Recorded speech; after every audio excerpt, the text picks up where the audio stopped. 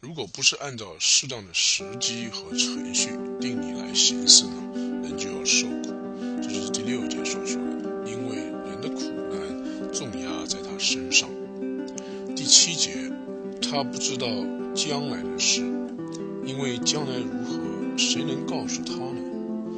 无人有权利掌管生命，将生命留住，也无人有权利掌管死期。这场征战无人能免，邪恶也不能救那行邪恶的人。在第6节里面所提到，人的苦难重压在他身上，因为人不知道将来会发生什么事，也不知道这些事情要以什么程序来发生，包括了智慧人在内，所有的人，这边用他不知道将来会发生什么事，他指的是所有的人都不知道将来的事情是怎么样，什么事情在什么时候会发生，照什么程序发生，他都不知道。智慧的人呢，他不离开王的面前，遵守王的命令，他就能够因此逃脱王的愤怒。而邪恶人呢，却会遭到苦难，有重担压在他身上。第8节，无人有权利掌管生命，将生命留住，也无人有权利掌管死期。这场征战无人能免，邪恶也不能救那好行邪恶的人。第8节，所罗门王提到一件事情，就是没有人能够使他的生命留住而不去世，而他死的时期呢，也是他不能掌握。这场征战呢，每一个人都要面对，都要参加，而且结果都已经知道，都是会死的。所罗门王用这件事情，人必须面对死亡，逃脱不了这场征战，来说明，邪恶呢，也不能救那好行邪恶的人，好行邪恶的人逃脱不了他所要受的刑罚，像他人都要面对死亡这场征战一样，逃脱不了。虽然有可能他暂时用狡猾的计谋逃离王的愤怒，逃离刑罚，但是终究是会遭到惩罚的。第9节，这一切我都见过，也专心考察日光之下所做的一切事。有时这人辖制那人，令人受害。第9节，所罗门王说，在从第1节开始，他所观察到的智慧人能够辨明时候和定理，那么就能够不离开王的面而且服从王的命令而逃脱王的愤怒。而行邪恶的人呢，则逃脱不了王的惩罚。这一切，所罗门王说，他都见过了。所罗门王可能是在他做以色列君王的时候所见过的，也可能是他观察周围的国家所发生的事情而见到的。他也专心考察日光之下所做的一切事，就人们所从事的一切工作。他发现，有时这人辖制那人，使人受害。所以他发现，有的时候是辖制人的君王，他的不义而造成人受害。第8章的第10节到17节，所罗门王他就要讲一件事情，那就是就算是智慧人呢，有智慧的人，他虽然在第1节到第9节说他能够逃避王的愤怒，但是呢，他说就算是智慧人呢，也不知道神的作为，所以智慧人的智慧呢，还是有限度的。第8章第10节，我见恶人埋葬归入坟墓，又见行正直事的离开圣地，在城中被人忘记，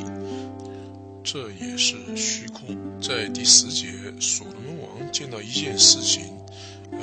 让他认为是没有意义的，那就是神执行他自己公义的方法呢，有的时候真是像谜一样。他见过呢恶人受到埋葬，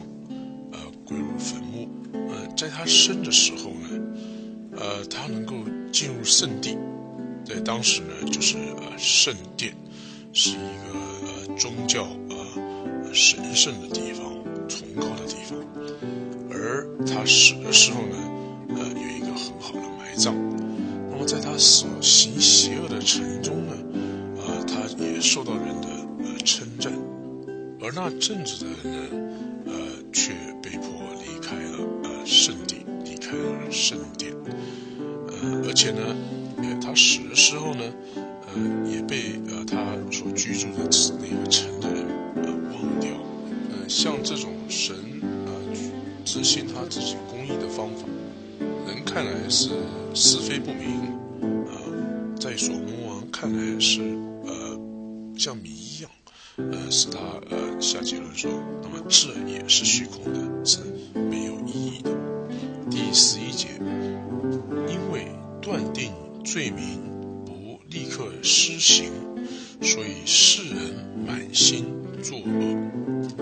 因为常常是这样，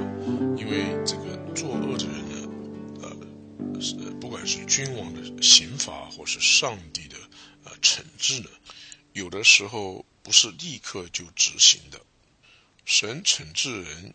也有他特定的时间。世人看到这种恶人行恶不受刑罚的这种情况呢，所以世人的这个心里呢就充满了恶行。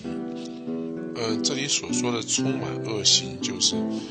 心中有许多的计谋，而这些计谋呢，都是要去做恶事、做坏事的。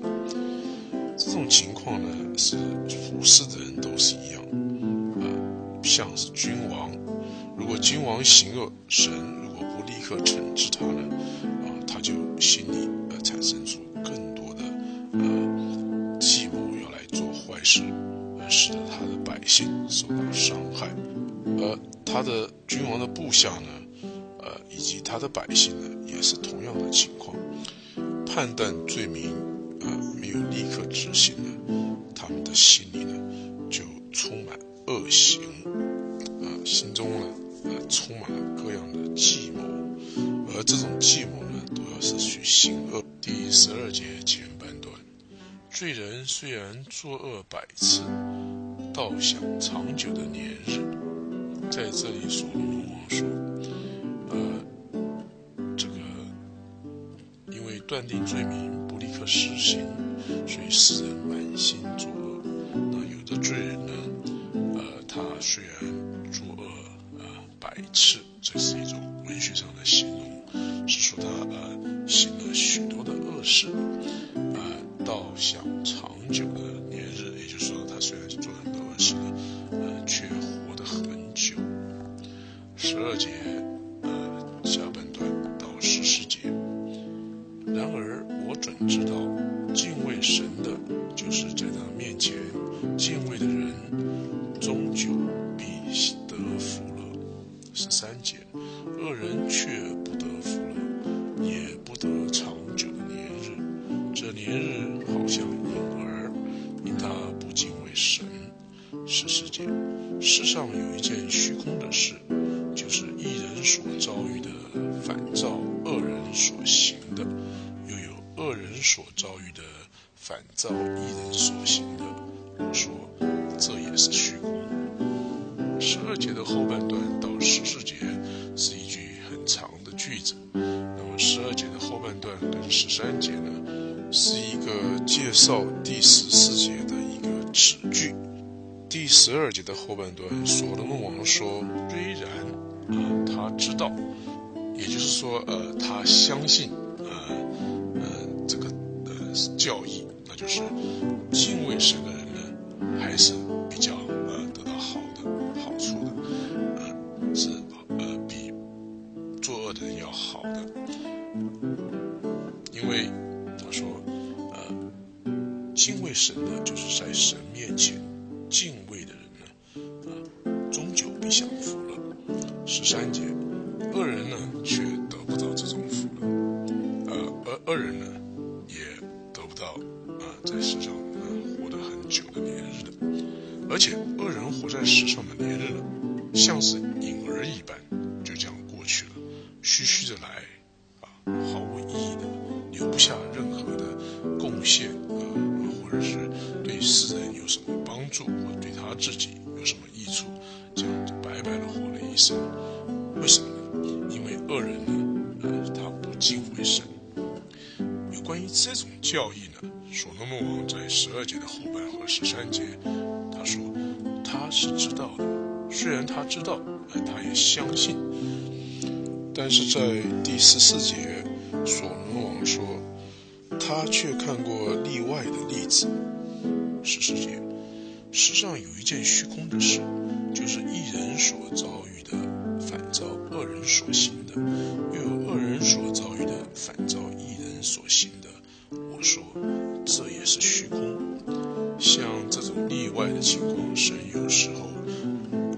在例外的情况之下，让义人所得到的却是恶人所应受的惩罚一样。有的时候呢，神也在例外的情况下，让恶人得到了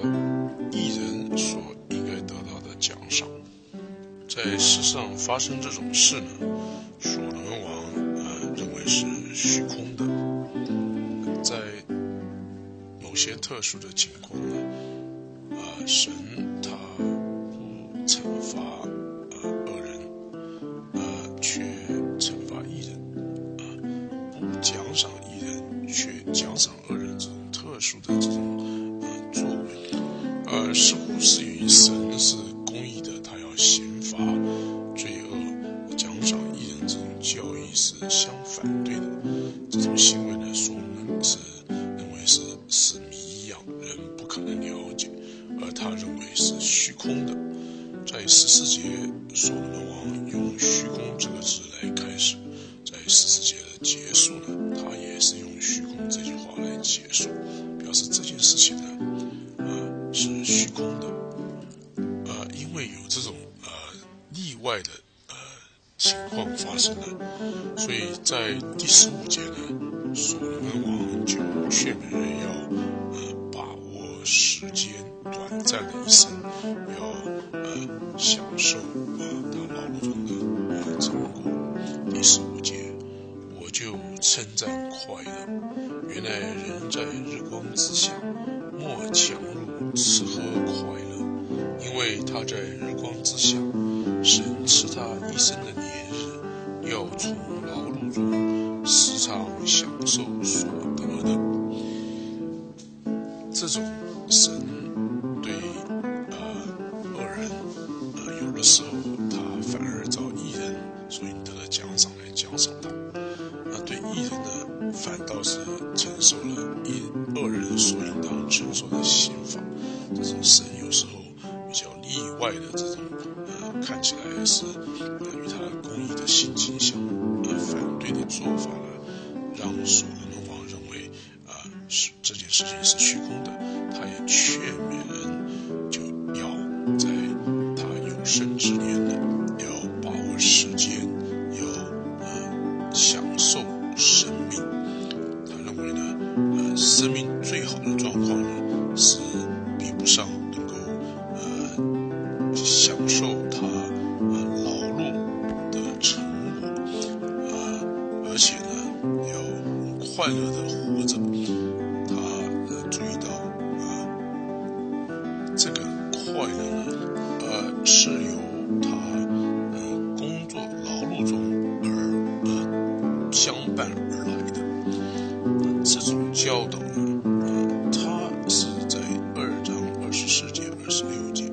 3章12节、22节、5章18节到20节都提到。但是呢，这种教导并不是要鼓励人去用一种享乐主义的人生观，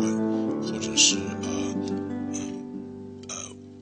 悲观主义无能为力的那种人生观。他所教导的就是要人要顺从神的计划，要在神的恩典中呢，在每日的喜乐呢，都是神所赐的礼物。在日光之下呢，人不能得到喜乐，只有接受神的礼物，才能够在日光之下，在劳碌中相伴的得到喜乐。第16节是：我专心求智慧，要看世上所做的事，有昼夜不睡觉不合眼的。17节，我就看明神一切的作为，知道人查不出日光之下所做的事，任凭他费多少力巡查，都查不出来。就是智慧人虽想知道，也是查不出来。就像在第7章第1节到14节，所罗门王提到人们常常是忽略或是不知道顺境和逆境会重叠的发生在人身上，而他所下的结论就是人呢实在是测不透神的作为，以及在第7章的15节到结束的时候所说的人常常是不知道公义和智慧的重要性。他在这件事情提完之后呢，他也说人是查不出神在日光之下一切的作为的。在这里呢，所罗门王他在提到神的对于罪恶的审判以及公义的奖赏，有的时候呢出乎我们的理解之外，我们看起来是像谜一样，是虚空的。这件事情提过之后呢，所罗门王他也说人的智慧实在是有限的，人对神这个事先为人所预定的这个事情和定理的真正的原因，神的智慧一切的作为呢，人是查不透的。用这个来平衡所罗门王在第8章前面他所提的一件事，就是他在第8章第1节到第9节，他提到智慧呢对人是非常重要的。智慧呢能够帮助一个智慧人呢能够避开君王或者是政府的愤怒，而能够免于遭受灾难。他在第8章的第10节到17节，他有平衡他前面的说法。他说虽然智慧人是好的，但是呢人的智慧呢有限的，用这个说法来平衡他认为智慧是重要的，是美好的这种教导。那么在第8章的后半段呢，所罗门王他还是知道并且相信神呢他是公义的。虽然有的时候我们是像谜一样对他的执行公义的方法我们不了解，但是呢肯定的一件事情，所罗门王说敬畏神的人呢是终享福乐。他积极的劝勉人要敬畏神，在神面前敬畏他的人呢是终于会享受到福乐的。那个恶人呢是一生呢日子像影儿过去，一点福乐都是没有享受的。The preceding preaching is done by Jijiang Liu in 2006 springtime. It was related to Old Testament Ecclesiastes chapter 8. 以上是刘致中在2006年春季所传讲旧约传道书第8章。下面是刘致中在2006年春季所传讲的旧约传道书第9章。The following preaching is done by Jijiang Liu in 2006 springtime. It was about Old Testament Ecclesiastes chapter 9. 在第6章第10节到12节，所罗门王介绍，人的智慧是有限，有关于人的一切，神事先就已知道决定，而世界所发生的一切事是事先就已定好的，这在神的计划中呢是不可更改的，并且呢，神所做的一切事呢都是无法理解的。介绍了这2件事之后呢，在第7章和第8章中，所罗门王就列举了许多例子。他说，他仔细查考的结果呢，他说人呢不能理解，也不能知道神的计划。那现在在第9章第1节到11章的第6节呢，所罗门王又提出另外一件事情，那就是对于将来的事呢，人不能知道会发生什么事。他用了许多例子来阐述这个道理，我们会一件一件的读到。在这一段经文中，所罗门王常常的使用2个句子。第一个所常用的句子是人不能知道，第2个常用的句子是你不知道。人不能知道，它是在9章1节、12节、10章14节运用。你不知道呢，它是在11章2节和6节运用。他所要强调的就是说，第一呢，人对于将来要发生的事情是好是坏，他不知道，这是在9章1节中所提到的。他的工作是会成功或失败，他也不知道，这是在9章11节到12节，11章2节、6节。所以呢，他先提到这个没有人知道，或者是你不知道，来作为他的一个要论述的事情的一个起头然后我们如果朝这个方向来看呢，对这一段经文就比较能够掌握它的意思。在9章的第1节到第10节，所罗门王说，没有人能够知道将来要发生什么事情。现在我把9章1节到第10节念一遍。我将这一切事放在心上，详细考究，就知道义人和智慧人，并他们的作为，都在神手中，或是爱，或是恨，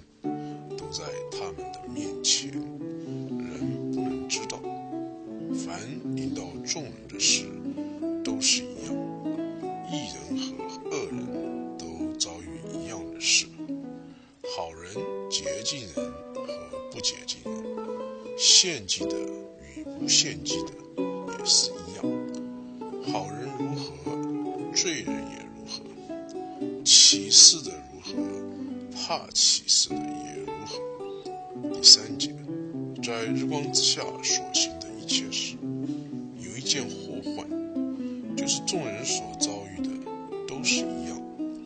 并且世人的心充满了恶，活着的时候心里狂妄，后来就归死人那里去了。第4节，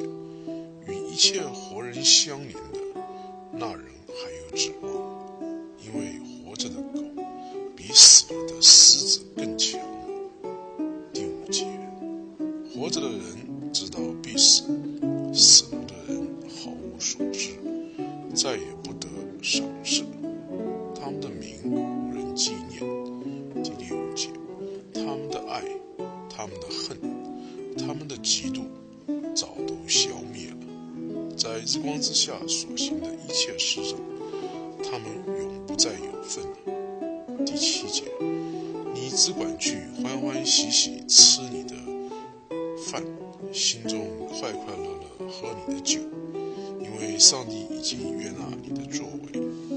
第8节，你的衣服当时常洁白，你头上也不要缺少膏油，在你一生虚空的年日，就是神赐你在日光之下虚空的年日，当同你所爱的妻快活度日，因为那是你生前在日光之下劳碌的事上所得的分。第10节，凡你手所当做的事，要尽力去做，因为在你所必去的阴间，没有工作，没有谋算，没有知识，也没有智慧。第1节，我将这一切的事放在心上，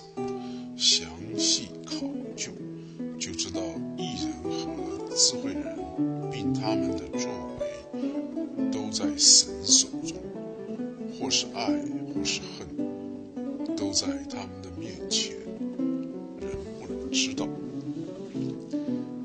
所罗门王在这里说，他从第7章到第8章，在其中他所讲论的事情呢，他都放在心上，详细的考究。所罗门王呢，在第7章，他举出了一件事，就是人们常常的不知道或是忽略了公义以及智慧的重要性。第7章的结束的时候，他说，传道者说，看啊，1000个男子中，我找到一个正直人，但众女子中没有找到一个。我将这事一一比较，要寻求取你。我心仍然寻找，却未曾找到。我所找到的只有一件事，就是神造人原是正直，但他们寻出许多巧计。在第7章开始的时候，所罗门王他说，人要到这个昭丧之家，不要到喜乐之家，因为智慧人的心在昭丧之家，愚昧人的心在快乐之家。他说这个智慧呢是非常对一个人呢是非常重要的，要吸取智慧呢，要到昭丧之家去找到智慧。那么在第7章结束的时候，他又说，可是他找了看了这么多男人女人，他没有找到一个真正的完全正直的，说是不犯罪的人。那么他说原因是因为上帝造人原本是正直，而人自己寻出了许多的巧计。在文学上来看呢，他是说一个都没有，这个是非常可贵，更是言外之意就鼓励人更要去注意，要有智慧，要有公义的，在世上生活是一个非常重要的事情，劝勉人不要忽略了这件事情。在第8章呢，所罗门一开始就非常推崇智慧人。在第1节他说，谁如智慧人呢？谁知道事情的解释呢？人的智慧使他的脸发光，并使他脸上的暴气改变。但是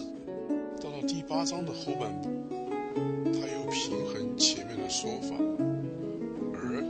强调了人的智慧呢还是有限的。上帝在日光之下的一切作为呢，人不能知道，任凭他费多少力寻查，都查不出来。就算是他所推崇的智慧人呢，他在17节说，就是智慧人虽想知道，也是查不出来。到了第9章呢，从开始的第1节，所罗门王说，我将这一切事放在心上，详细考究，